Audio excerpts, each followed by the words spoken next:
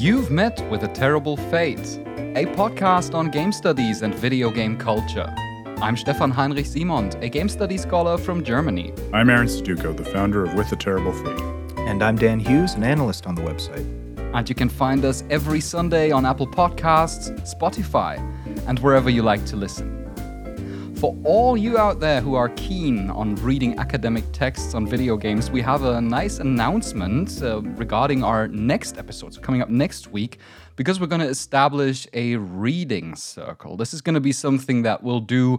I'm not sure whether it's probably not going to be like a monthly thing. It depends a little bit on how much time we have, but we try to, do it relatively regularly. And what we're going to do is we're going to dive into some essential game studies reading. The other good thing to keep in mind about this with regard to the broader philosophy of With a Terrible Fate is, dear listeners, as those of you who are regulars already know, many things that we do can be understood as reading circles. I mean, what we'll be doing today, diving deep into one game that we've played, is very much a reading circle of that game. We've done reading circles of articles on With a Terrible Fate, and we'll continue to do that.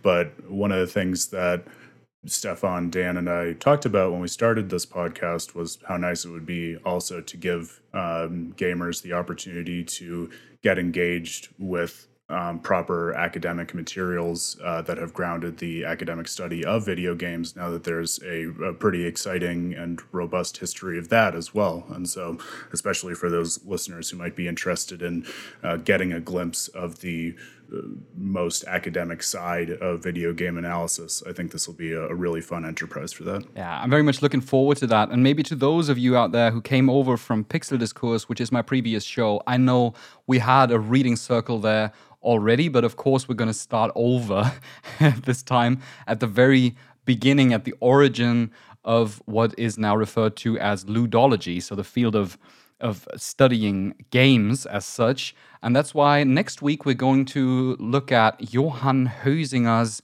Homo Ludens, a very iconic book that presents us with a very important definition on what games are or what games can be. So if you want to read along, then you can check whether you can find that book somewhere. We're not going to talk about the whole book. That would be a bit too much to do within half an hour of a main story. But we'll be addressing roughly the first 15 to 20 pages. So that's the introduction that eventually leads into this very profound and important definition of what a game is. And of course, you can send your thoughts and questions in for that next week's episode via Twitter, via Facebook, and of course via email, podcast@withaterriblefate.com.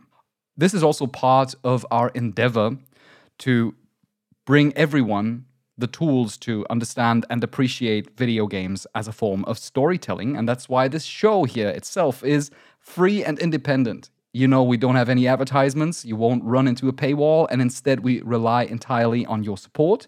Every little bit helps. So if you want to contribute, then please go to patreon.com/withaterriblefate to find out more. Now, our main story today is about Returnal. There's something very familiar about this. Yeah, I think we've been teasing it. We've been teasing it for quite a while, and throughout the last few weeks, it's a game that we have. Maybe that is something we should disclaim at the beginning. We received a key from Sony for Returnal. This, of course, does not impact our qualitative assessment of the game, and of course, also not our analysis. It's developed by Housemarque, which is a very critically acclaimed studio for fast-paced arcade action games. They made Super Stardust in 1996, Dead Nation in 2010, and one of my favorites, Resogun, in 2013. I think that was PS4 launch exclusive, right? I mean, it came out right with the PS4. I believe so. I played the hell out of that game. Stefan, this is interesting because, you clearly have familiarity with Housemarque. This was my first Housemarque game, to my knowledge, that I've ever played. And so I wonder whether that impacted at least our first impressions of it, because while I try to play a lot of different kinds of video games, I'll confess I had a very hard time at moments with the learning curve and the particular challenge of the play style of this game. It was hard for me to break into. Yeah, I think this is always the case with the first Housemarque game, because they are rather specific in how combat works. So maybe we can open with that and just briefly, I would say that it is pretty evidently clear that Returnal is a game that is very competent in putting you in extremely exciting combat encounters. It's a third-person action game, has some, bullet hell influences. You shoot monsters, you dodge around, you have to be very quick on your feet and very precise with your aim.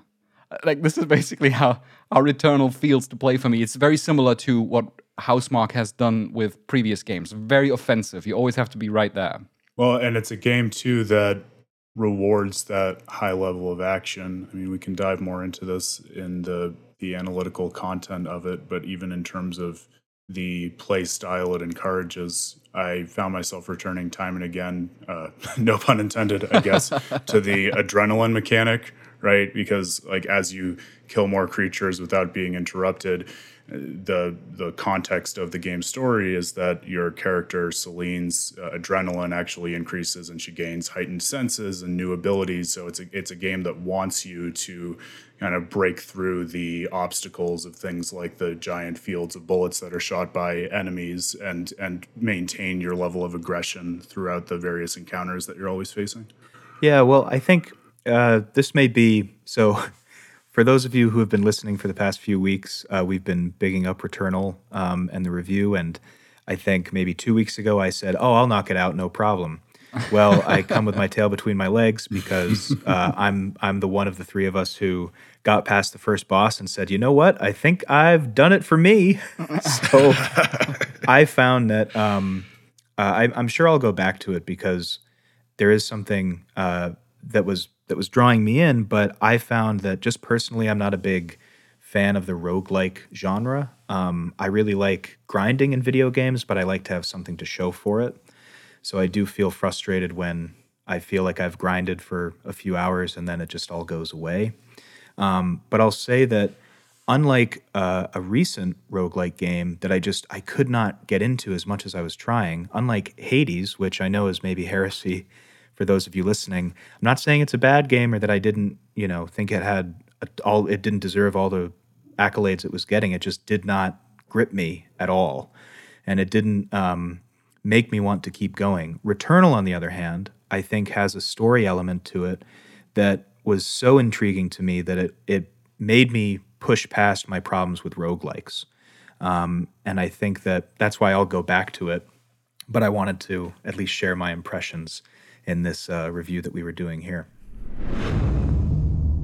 Our main story today is about Returnal. Now, Returnal, for those who aren't familiar with the genre, is an example of what's commonly called a roguelike these days. Yeah. Now, guys, feel free to jump in and add context to this definition if I'm not doing it justice, because I'll confess this isn't my main domain of video game analysis. But as I understand it, a roguelike is the kind of game where there's a story and a world through which to progress, and you go through it as you typically do in a game with your avatar. But whenever the avatar is defeated or killed or otherwise stopped, it's not that you revisit a save point that's located at some particular place throughout the world, but rather you are kicked back to the very beginning of that world. And oftentimes, as part of the aesthetic and bargain, your avatar loses a lot of whatever they might have gained along the way, whether that's experience points or items and abilities or things like that. So there's a much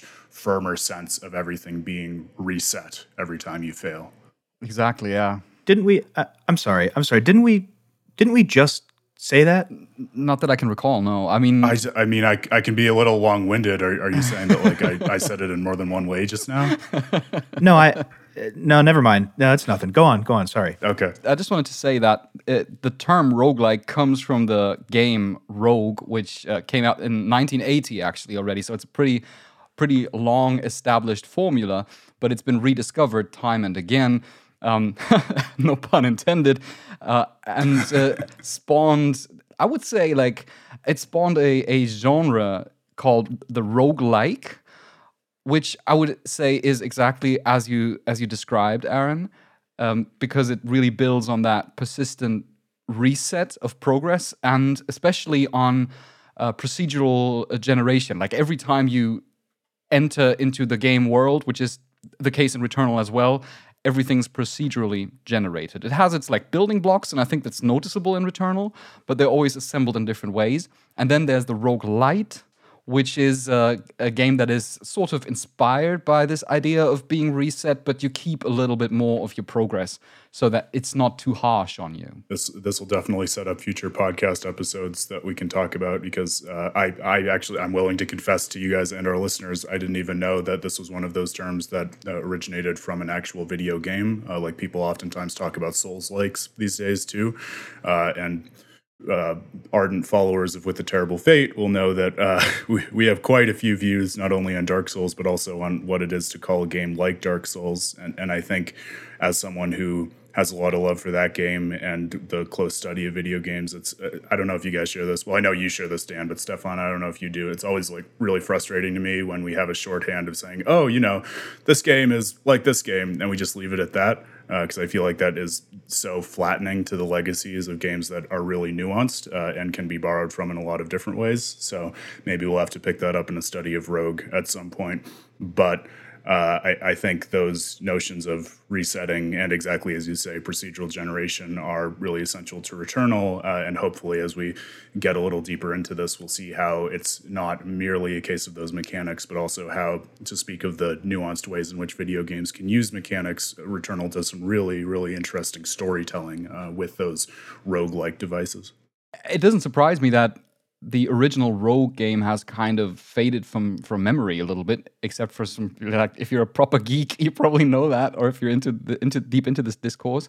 But the thing is that all video games, or most video games, have a kind of reset mechanic, right? Because if you die, you're usually being reset somewhere, and it's just that, roguelikes really build on that kind of mechanic. What's interesting too is, as I said, I wasn't familiar with Rogue, but playing through Returnal, I found myself weirdly thinking a lot of Space Invaders. The super classic old arcade game where you just, you go through wave after wave, and if you die, you're kicked back to the beginning, as you are in arcade games, right? So it was interesting to think of it as a follower in that legacy as well. We should maybe set the story stage a little bit about Celine Vassos. She's a space scout for the Astra Corporation, and she surveys a strange planet. Anthropos, I think was its name? Atropos. Atropos, yeah, thank you very much. As she surveys that planet in pursuit of an ominous signal she refers to as the White Shadow, and she wants to find out where that signal originates from. So while doing that, her spaceship Helios crashes, and communication with her home base ceases. And she needs to then locate White Shadow in order to escape from the planet. However, there are monsters there, obviously, with like long tentacles and a lot of bullets that they shoot at you. And when Celine dies, she re-wakes back at her ship. That's basically how it integrates this roguelike mechanic of being reset initially into its story framework. You stumble upon your own corpses, basically, and then Celine realizes, okay, wait, something is not right here. Yeah, I can kind of relate to that a little bit. Just over and over again, the same things happening. Slight changes, maybe, but... Yeah, I don't know, dude. You might want to see someone about that. But anyway, in terms of Returnal, the main topic of our conversation, I'm sure we'll get more into this down the line, but since you brought up the name of the planet, Atropos, Stefan, one of the interesting things that some players might not have noticed right off the bat, and I actually had to look up because my Greek mythology is not, let's say it's a little rusty, but Atropos is actually one of the three goddesses of fate in traditional Greek mythology. So some students or former students might recall the classic Greek image of these three fates who spin out the threads of mortals' lives and decide how they're going to go and how long they're going to be. And Atropos is actually the fate responsible for determining when to cut these threads of mortals' lives. So a very clear and interesting connection that we can tease out between the Greek mythological aspect of Atropos and what happens with Celine in these death loops that go over and over again on the planet that's her namesake. Interesting too, right? Because don't those fates share an eye? So it's like sharing perspective across different bodies, basically. Oh, that's super interesting. I didn't even know that. Yeah, I think a bit more about what was that Hercules movie or something? Yeah, that's what I'm referencing. Yeah, Greek mythology, for those who don't know, it's a spin-off from the popular Disney franchise Hercules. Yeah. And they're doing some really interesting things with the expanded universe these days. You can find it all on Disney+. Our main story today is about Returnal. And for me, one thing that I think was a real wow effect when I saw the announcement of that game was that, you can imagine you enter this strange alien planet, or Celine enters this strange alien planet, a space scout, and suddenly she stumbles upon her former home, a house. This was something in the announcement trailer already. It's not a spoiler, and it was in the announcement trailer that really struck me because I knew that this game would be an awesome game to play from a gameplay perspective because it's developed by Housemarque. But the wow effect came with that house suddenly being there. And she says, this is not supposed to be here. And then enters that house and everything kind of shifts. The entire pattern of the game seems to completely shift away from the fast-paced third-person action to a first-person exploration game. I found that super striking in the announcement trailer already and while playing the game as well. Stefan, I know I've heard you say that before, so I think... Oh, okay, hang on. I see what's going on. Okay, we're doing like a time loop episode. Okay, no, I get it. All right, no, proceed. Yeah, Keep talking about Returnal. It is very much a game about time loops. And it is also part of it that you walk into this house several times with things shifting, and you see different sequences that each progress the story very crucially, I would say. But I just found that one thing that just I've been thinking about while playing it is it's so radically different in the way it progresses, On the one hand, being very fast-paced, a bullet hell shooter game, and on the other hand, basically a walking simulator. It almost feels like something that might easily fall apart, Such genre experiments often fall apart if you don't do it well.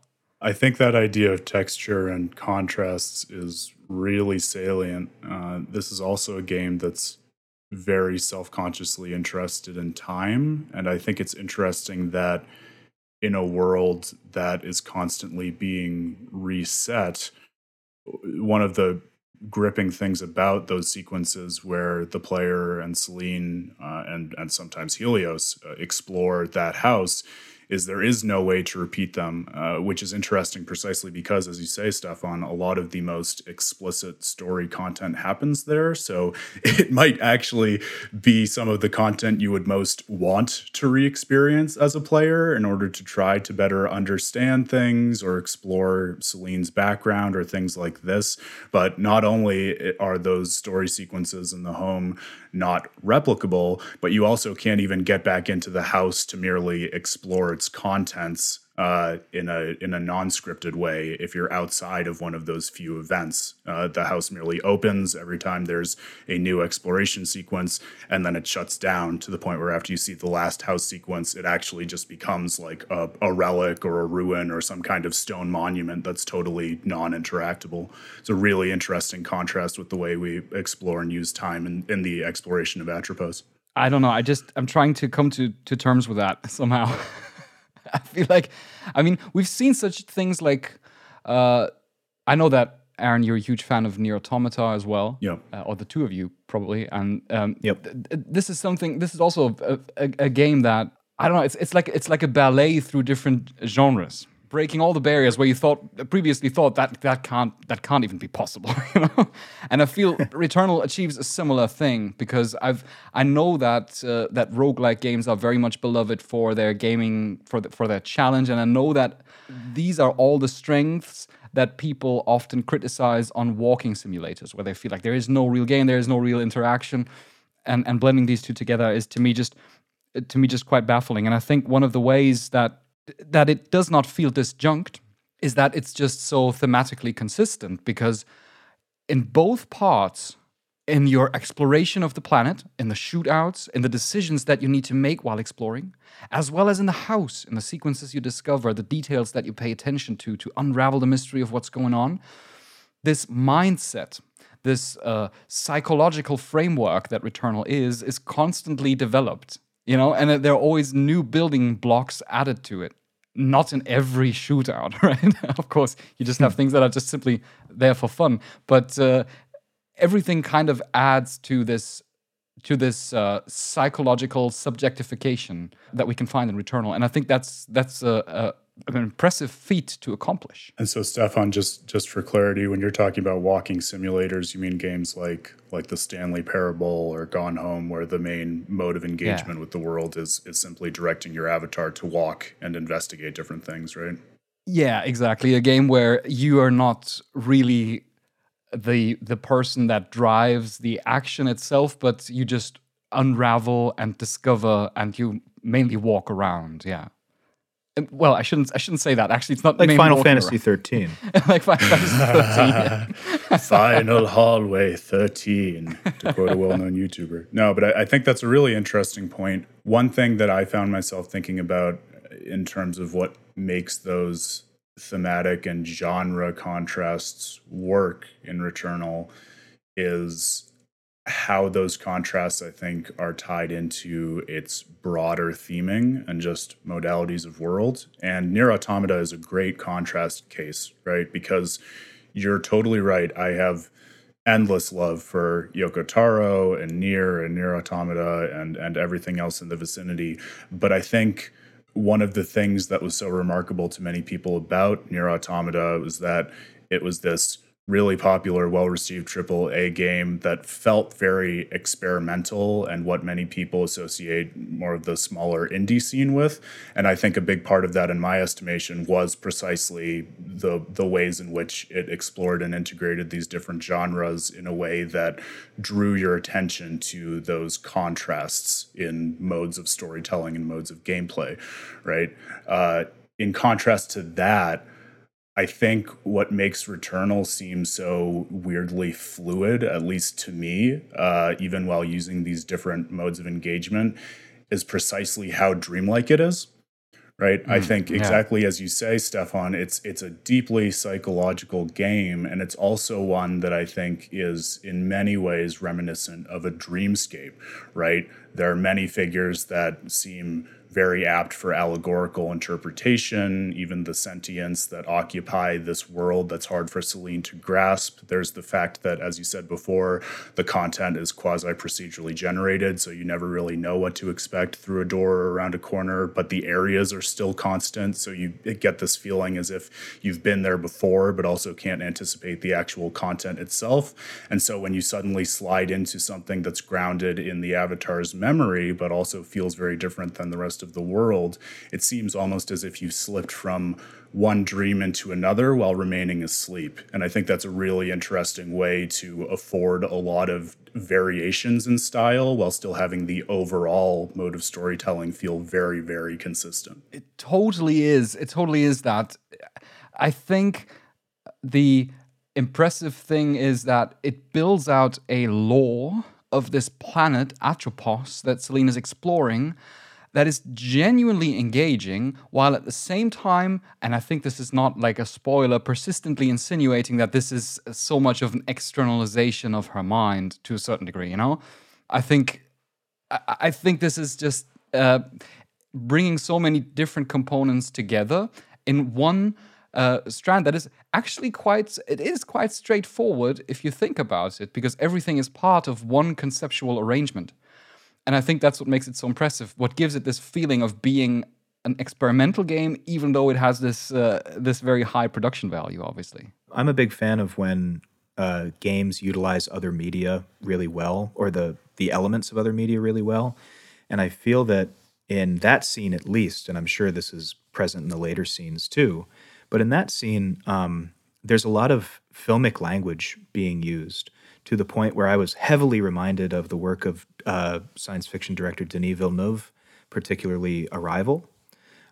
Just this sort of strange sense of comfortable dread, if that makes sense, where something is not right, but you're not threatened necessarily. You just feel that something's off. Yeah, I think that's right on the money, and it puts me in mind of what I've been reading in a lot of different I wouldn't say reviews, but guides about the game, because a few outlets who shall not be named, but I'm sure regular listeners and readers will know exactly who I'm talking about. They talk about the house sequences as the haunted house inside of Returnal. And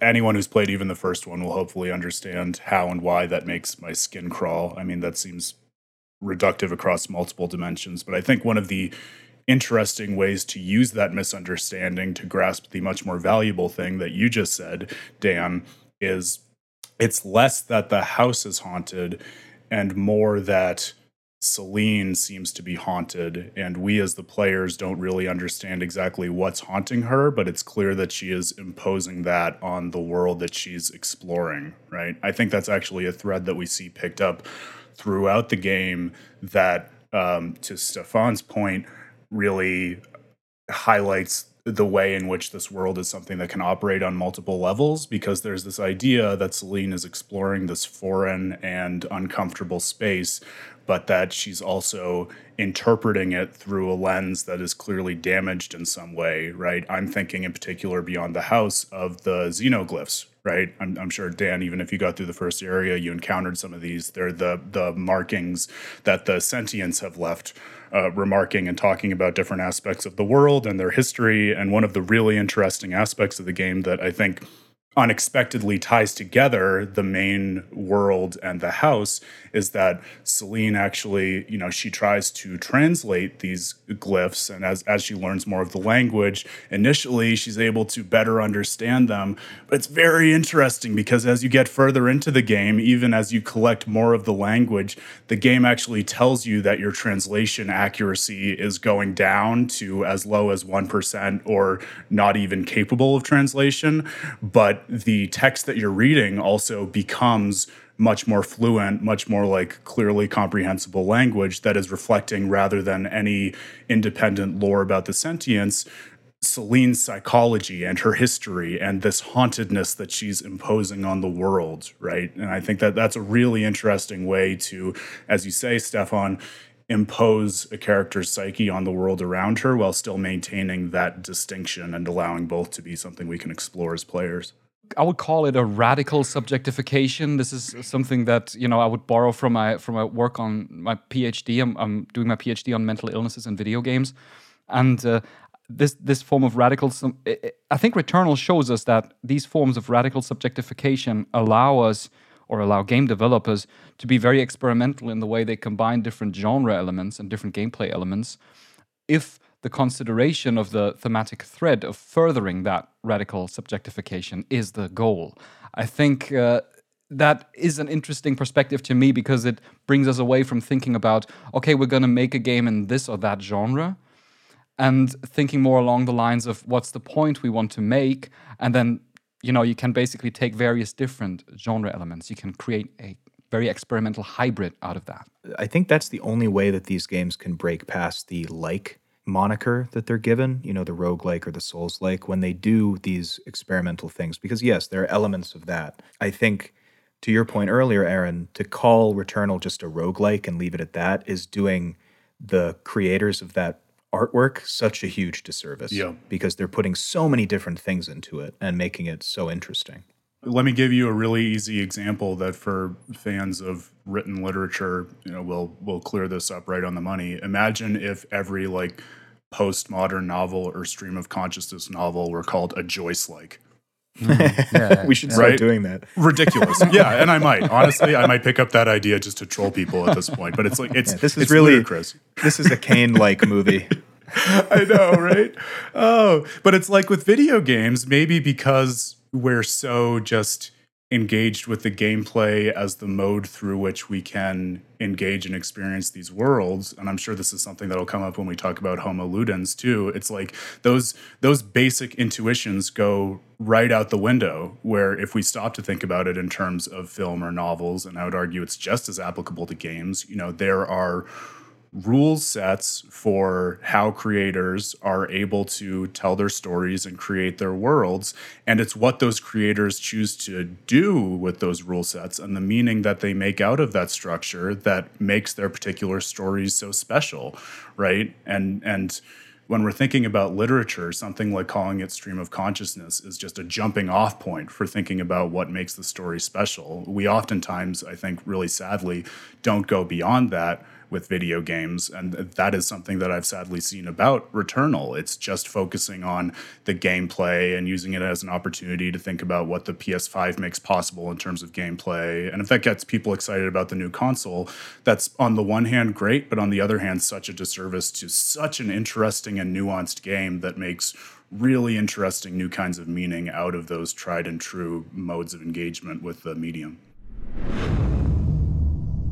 Our main story today is about Returnal. This is a game that I could have just as easily used for work on my PhD, because I'm doing my PhD on the constructions of mental illnesses in video games, and Returnal is very much a game that works with the subjectification of the avatar, who's Celine Vassos, a space scout who explores a strange alien planet, and all of the things that she explores, whether it be the biomes or the house, which we've already seen in the announcement trailer, it is all part of this subjectification. Yeah, and Stefan, it's really interesting in my mind to tease out the various ways in which games can be psychological, right? Because I think one of the greatest aspects of literature and storytelling in any medium is its capacity to, in really robust ways, explore and articulate the psychology of a character, right? I mean, it's no coincidence that even someone like Sigmund Freud, who is credited with being the founder of psychoanalysis and in many ways the progenitor of modern psychiatry, when he was developing his theories, focused as much on literary readings and thinking about famous plays and myths as he did on case studies of actual patients, right? But I think something that's so interesting to me about Returnal is that it did something that, in my mind, went even one step further, and that I at least had not seen in recent memory anyways in video game storytelling. What's that? I have an idea. So, Dan, you and I talk so much that I'm sure you have intuitions about many of my ideas about any games. Not what I meant, but continue. I think about a game that we've mentioned many times on this podcast, Persona 5, right? A modern classic and something that's very self-consciously influenced by Jung and his theories, right? And where every character has a shadow self and is engaging with their own psychology in really interesting and metaphysically robust ways, right? And there are many games, I think, that follow in that tradition. But what I think is interesting about Returnal is, even as you can definitely read it as that same kind of psychological study, and maybe at a future point we can do that kind of psychological reading of it, I think there's an interesting other kind of psychological reading where, instead of focusing just on Celine's traumas that she is imposing on this world around her, we can actually read the entire world and story of Returnal as an allegory for a single mind. And I think it's super interesting to think of storytelling and video game representation as a way of showing what a person's psychology can look like in that sense of using all of a game's resources to focus on a single mind, right? Dear listeners, I'm just pinging myself in here for a brief spoiler warning because I'm currently editing the show, and for the next 10 minutes we're going to go into some analytical considerations that affect the ending or that draw from the ending of the game. We're not going to talk specifically about what happens at the very end of the game. But if you are very cautious about spoiler warnings, I can say that for me personally, if I would have heard what we're going to say before playing Returnal, it wouldn't have bothered me personally, and I'm generally cautious about spoilers. But you decide for yourself. If you want to be cautious, then skip ahead for 10 minutes, roughly to minute 44. Okay, let's take it away.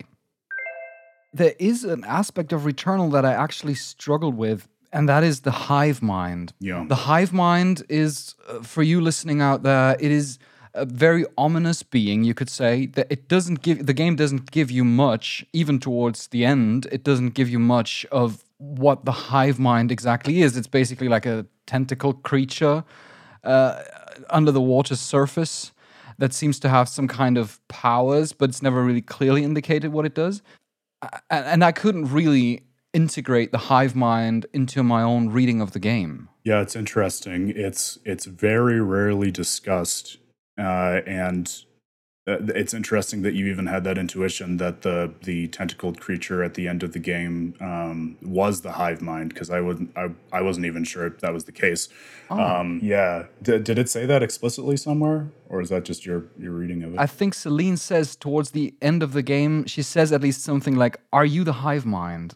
as she approaches the tentacle creature at the very end. Oh, I don't know if that's true. I think she asks, "Are you the one who drew me here?" You're talking about the one that she meets in at the end, right? Right. Yeah, I think it's an interesting but significant difference, because Yeah. I think, at least on my first reading, it seems like the most intuitive analysis of that creature is that it's like a representation on Atropos of Octo, Helios's toy, right? That you encounter in the house more than once, right? And so it seemed to me as and maybe, okay, this is interesting. We'll have to tease this out more, but that might still end up being an interesting way of thinking about the hive mind. I'm not sure, but to take a step back, I'm also, by the way, I don't think I mentioned this, I'm working on an article on this right now, so listeners who are interested will be able to check this out in a much more fleshed out form there. But I think what's interesting about that hive mind especially is it's a great example, Stefan, of how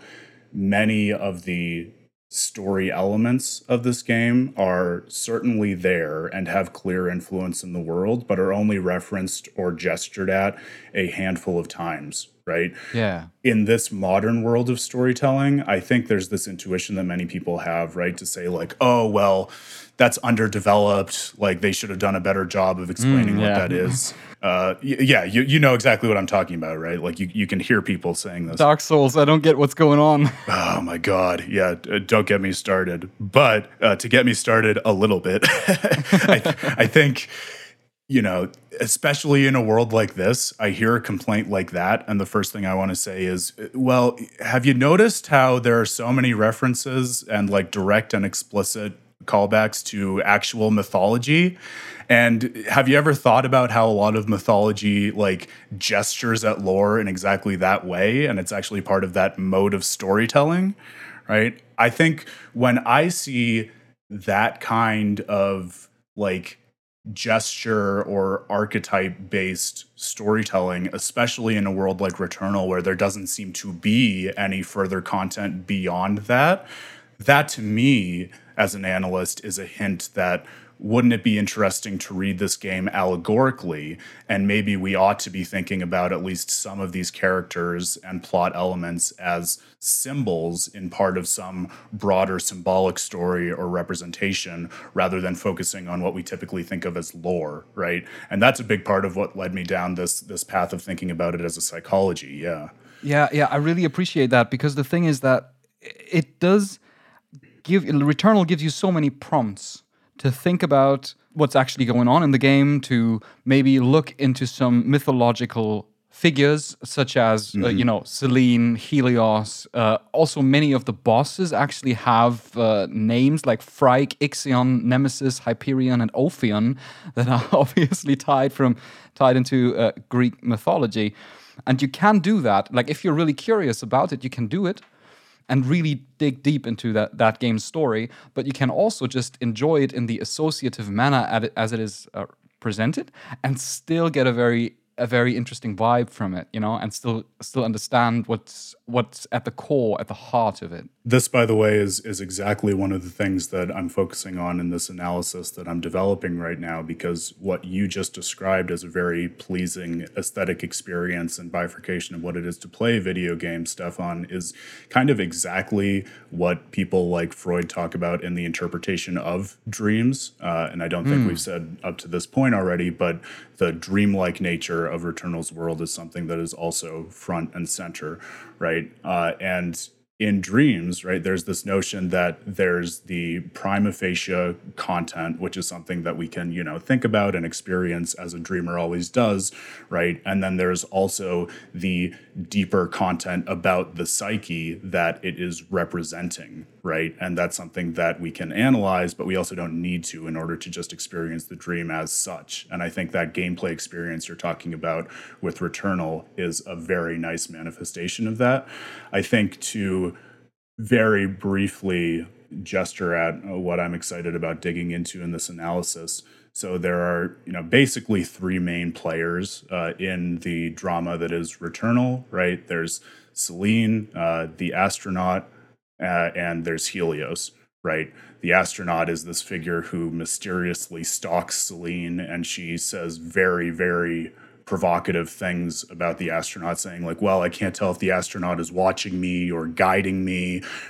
Helios initially seems to be the ship and the vessel that she's piloting and on which she crash lands onto this planet. Turns out to ultimately be a sun figure, like her child, right? And I think there's a really interesting analysis to do where, again, thinking about the world as a single psychology rather than just as an exploration of Celine as such, we can think about Celine as what psychoanalysis refers to as the ego, our perceptual mode of engagement with the world around us and how we form a personality. We can think of Helios as the id, the kind of primordial unconscious aspect of ourselves that is all we are at birth and is driven merely by pleasure and is typically associated with things like play and make-believe and comes into conflict with reality as the ego tries to negotiate the id's desires against reality.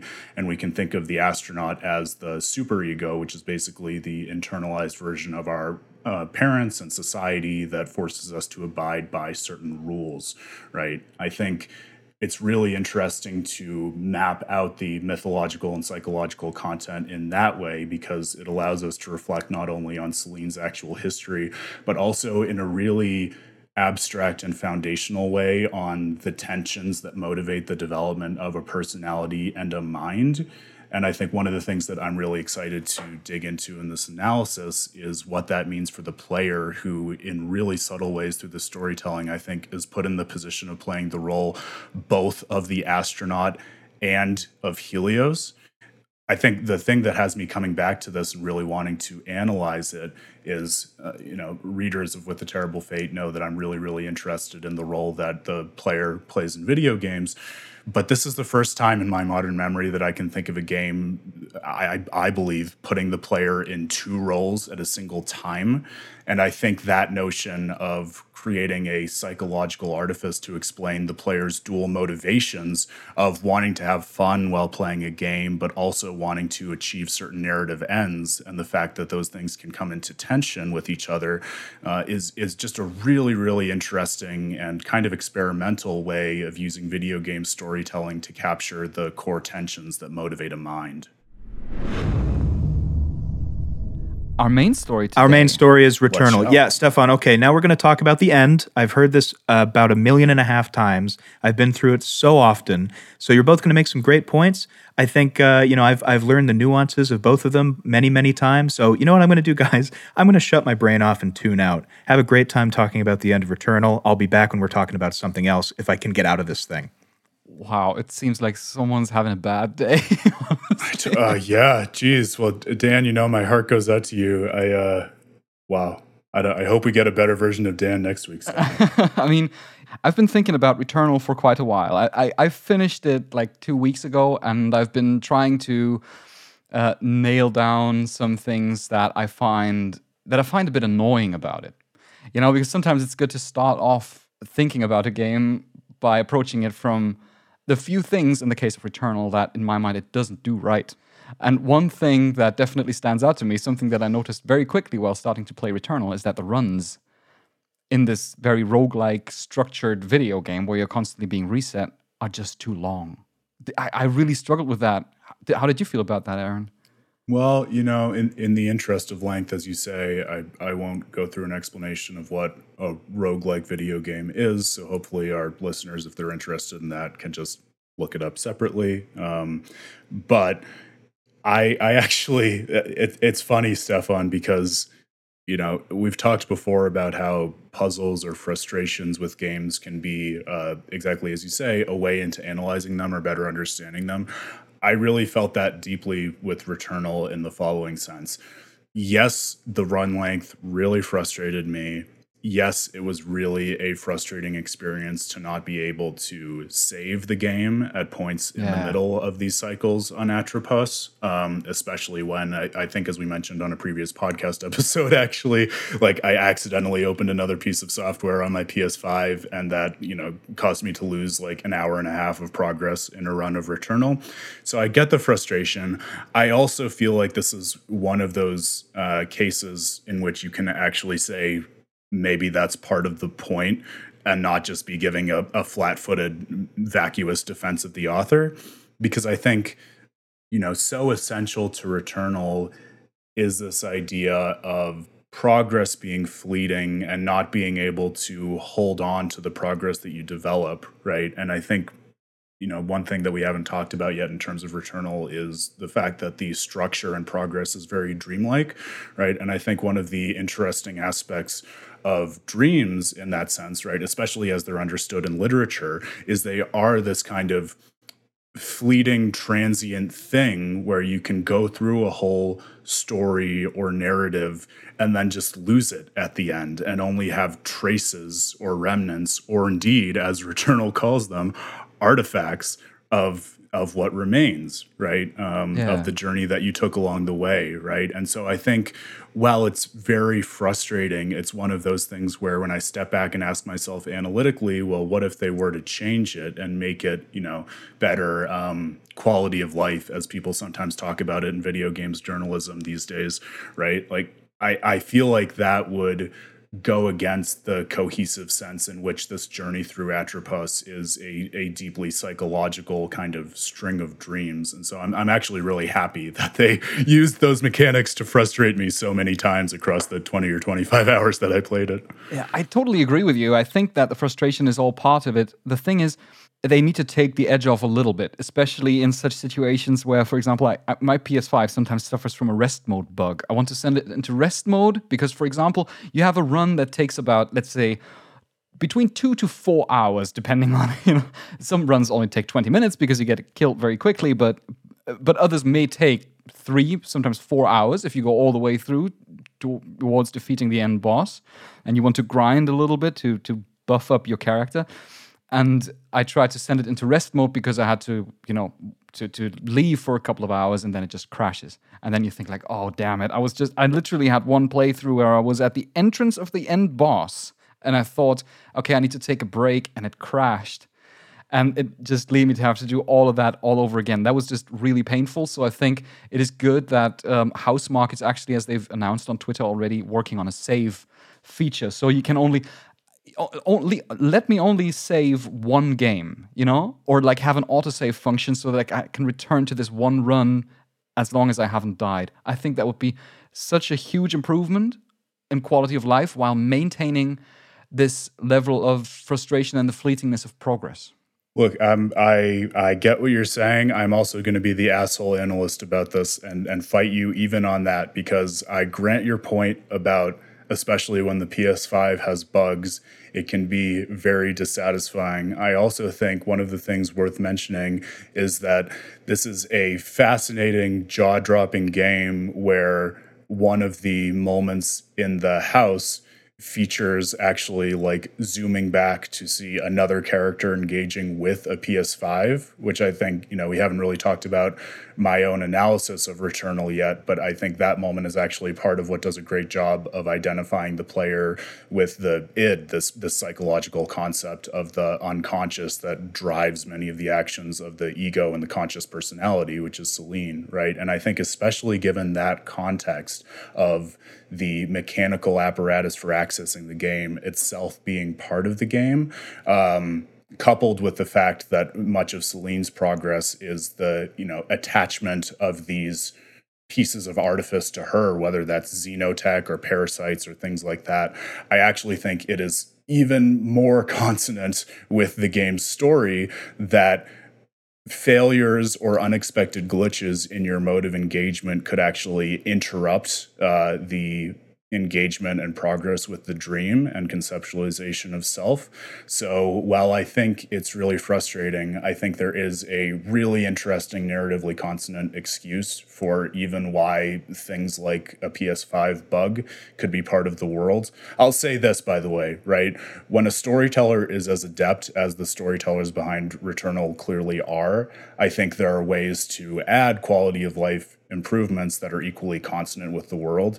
I just really hope that, given that they are making this update, they take the time to think about that and integrate it in a narratively compelling way, rather than just saying, oh yeah, now you have a save state that you can implement, which would be dissatisfying to me. I'm fairly hopeful that they will manage to walk that line, because the thing is that Returnal does have a lot more quality of life aspects than one initially realizes.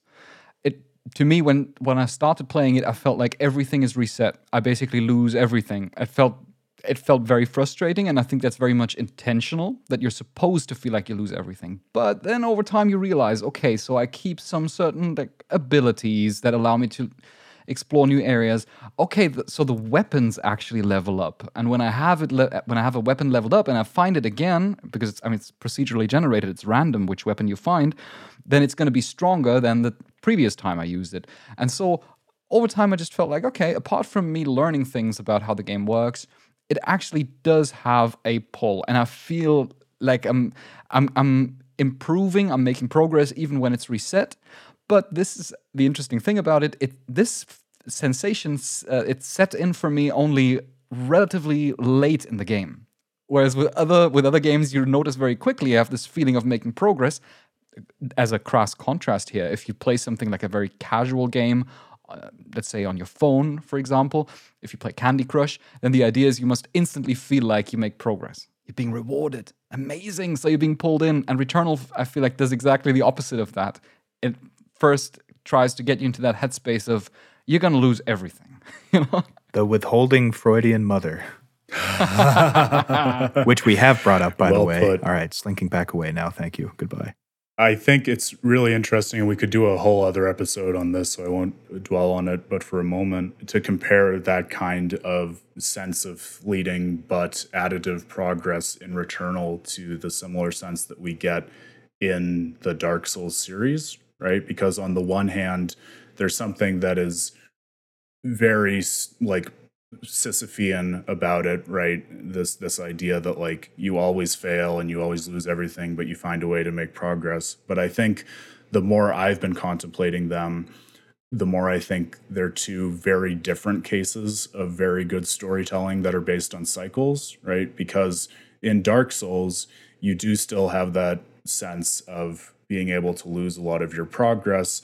And even if you're able to make it to the end of the game, it's conceptualized within the universe that there are these cycles. So you're never really able to make lasting change in the world except for on a few occasions, right? But there is that sense of history and ages and progress. Whereas I think even though the feelings and sentiments of the player around Returnal can feel very similar at first blush, I think one of the things that has me going back to it time and again is that there is no sense in which you can meaningfully advance Atropos to a new age or get Celine off of Atropos forever, right? It's very much like I see it as this single psychological moment, this representation of a mind. And exactly as you say, Stefan, like you feel very lost, you feel very disoriented as you're first trying to account for all of the pieces of that mind. And as you make more progress in the game, you can come to understand it better, but you can't develop it further. You can just come to grasp this fleeting moment of mind that you as the player choose to actualize again and again by your inputs and stresses upon it. And I think that's really interesting. I have to ask you too, by the way, since you bring up the guns, maybe on a more lighthearted note on which to end, do you have a favorate weapon in Returnal? Oh yes, I definitely do. It's the Hollow Seeker. Ah, a man after my own heart. So the Hollow Seeker is a gun that's so amazing because it has projectiles that automatically trace the enemy. And the one important tip that I realized while playing Returnal is that it is, as in many other Housemarque games, more important to dodge and to not get hit rather than to dish out damage. And so I like playing with the Hollow Seeker because I can just hold down that trigger, and it will accommodate for my poor aim, and instead I can focus more on not getting shot. Yeah, I wouldn't say it's quite easy mode for the game, but I think it's pretty damn close to that. I'll say for my part, especially fighting Ophion, with all of the bullet hell projectiles and not even being able to see the target spots on his body, his hitboxes, it's great to be able to just have an auto turret friend who will hit those for you. Okay, then I would say there are a lot more things that we could touch upon, but we're not going to go into all the aspects now. There's, Aaron, you're going to write an article about Returnal as well. So for all our listeners, you can keep an eye out for that on withtheterriblefate.com. And if you have any thoughts and questions, then of course feel free to write into us. Instead, I think it's time that we move ahead with some side questing, right? Oh, thank God. Is it over? Are we done? Am I free? Yeah, I think we've mentioned everything. So honestly, dude, you got to try to bring a better attitude next week. I don't know why this main quest was so exhausting for you. As you know, dear listeners, in our side quests, we talk about additional things that happened in the video game culture, anything that's on our mind, really. Dan, what have you brought for this week? Well, it's kind of a leftover from our E3 discussion, Stefan, that we didn't mention, but it's had kind of this weird life of its own after E3.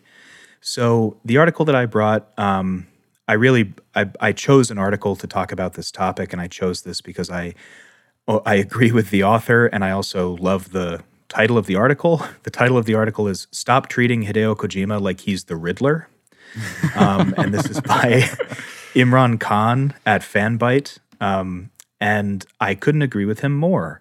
So to nutshell what happened, there was a game that was a trailer was released at E3 for a game called Abandoned, and it's a heavily voiced over trailer about there's a town with a cult, and there's all kinds of spooky things happening, and when a cult leader rules a town, and yada yada yada, and people started to speculate that this was a Silent Hill game, because of the content of the trailer and because of the tenuous connection with Hideo Kojima and his production company. Maybe some wishful thinking involved there. Yes, I think beyond wishful thinking, in my opinion. I mean, I'd be happy to be wrong because I love Silent Hill and I love Hideo Kojima, but I think that how this story has ballooned is that people are convinced this is a Hideo Kojima trick. Because he's known for being a prankster and playing jokes and japes on everybody. But this has real world consequence in that this development team, Blue Box, has said pretty definitively, we have nothing to do with it. It's our own game. So I think that my problem with something like this is that there's two outcomes. One is that this is just a game that they've made called Abandoned. This is a development team, and they've made their own game, and this is how the press starts for it. And I know all press is good press, but you're immediately setting people up for disappointment. And frankly, knowing the internet, hatred towards Blue Box, if it's not a Silent Hill game. And if it is, then isn't the surprise kind of ruined? And aren't we, I don't know, how many times is Hideo Kojima going to trick everybody with a trailer, between the Metal Gear Solid 2 trailer and PT being this sort of bait and switch for a Silent Hill game. I just think that it's a very strange incident and unfair to everybody involved. And on a personal matter, as a diehard Silent Hill fan, if this is a Silent Hill game, it's going to be awful because that voiceover work is the worst writing. It's so bad for a Silent Hill game. So if that's the case, I'm upset on a number of levels. Those are my 2 cents. I think this is a good example of why the hype machine that we've talked about before is kind of toxic and doesn't do anybody any favors. I mean, I don't want to rehearse all the reasons why the modern culture of getting so excited and discussing games so long before they're released frustrates me. I do think one thing that is kind of interesting. And I think even an audience member, Dan, might have raised this with us after our PAX presentation on how hype culture impacts gaming. I feel like if anyone were to do something like this, it would be Kojima. And I think there's an interesting potential if we really are just stuck with hype and trailer culture and teaser culture for the foreseeable future, would be to get someone really smart and frankly a little crazy like Kojima to do some kind of sophisticated mode of storytelling around that whole release cycle, so that the framing and presentation of a game from the first time it's presented to the public actually becomes a kind of game in itself. But that is wishful thinking from someone who is desperate to get the internet to be a little more willing to wait and see on games before they start dissecting, 30-minute trailers and teaser demos to death. Yeah, it seems to me that one of the biggest problems of the hype cycle is not so much that people are engaged in trailers and that they analyze them, because I'm generally cool with that. But the sad thing about it is that once the game comes out, it's like a blimp. It's like it happens very quickly. Reviews are out. Metacritic is like filled within 2 days with the ratings, and then that's it. It grows silent very quickly, apart from some communities, such as on a subreddit like Patient Gamers, where people are just like intentionally waiting and sitting on games. And I think that is something that I could see happening with a game such as this. That it creates a lot of buzz now, that maybe some people buy it, and that very quickly, if it is not a Kojima game, which from what you say, Dan, it seems rather likely that it is not, and then it would just quickly disappear, which is also sad if you imagine that how long you work on any kind of game, really. How much time and effort goes into that for it to disappear so quickly. I think, I just waxed poetic about it, but Imran Khan, the author of this article at Fanbyte, put it very succinctly, and I just want to end my portion by quoting him. He says towards the end of his article, "There's an actual game at the center of it this time, which may or may not be any good, but will certainly be lambasted for not bearing the fruit of a fan base's mass delusion. At the end of the day, all that really comes of this is creating expectations that cannot possibly be met." Well put. Aaron, what have you brought? I've brought a little reflection. So in the spirit of exactly what we were just talking about with Dan's side quest, and listeners probably know this by now, we at With a Terrible Fate really try not to analyze or dig deep into games before we've had a time to fully digest them and think about them and reflect on the totality of them.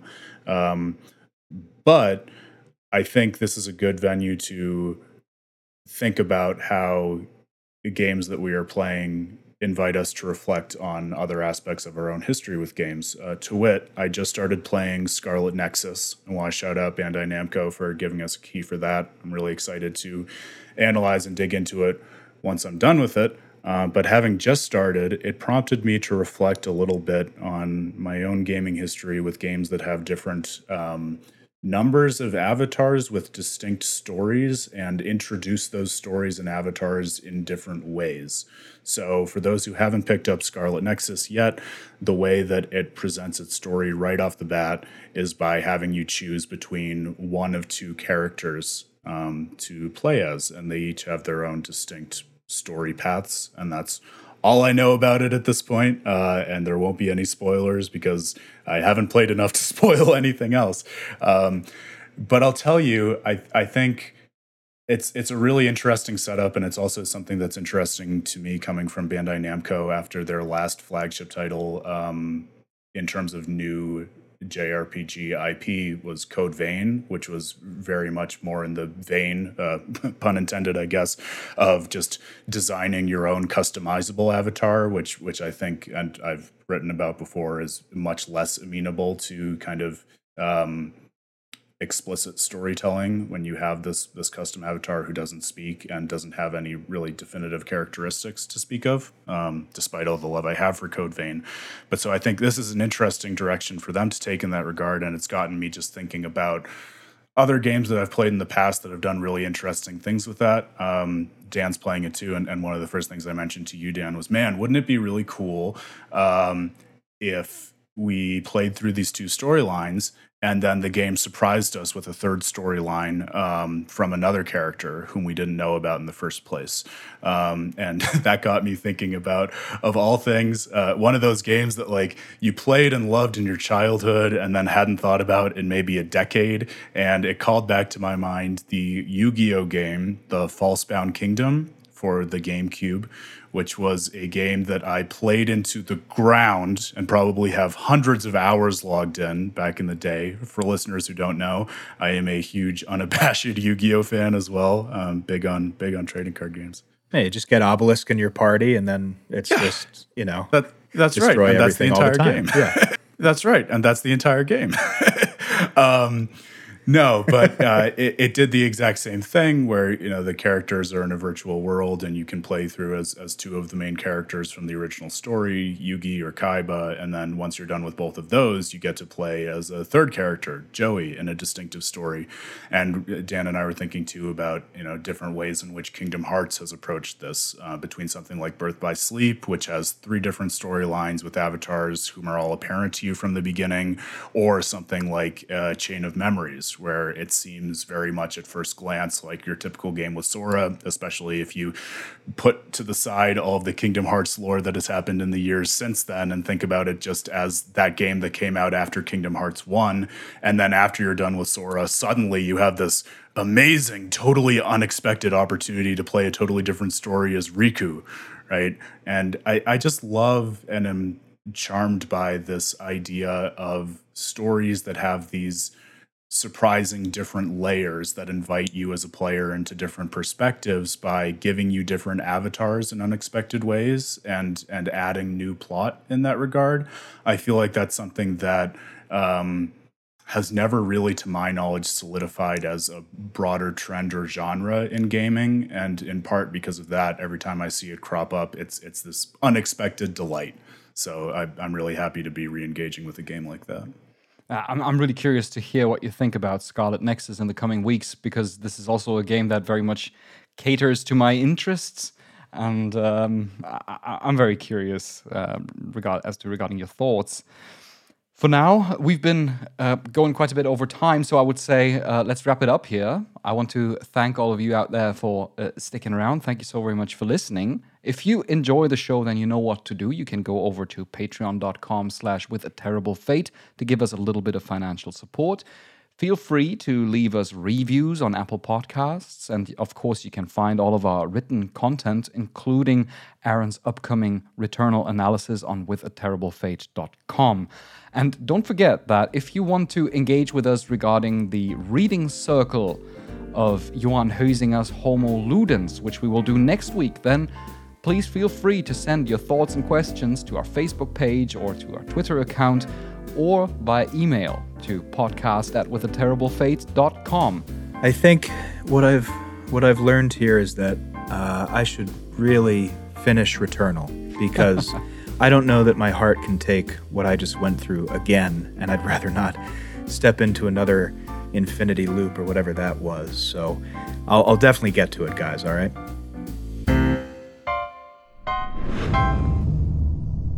Our main story today is about Returnal. Oh my God!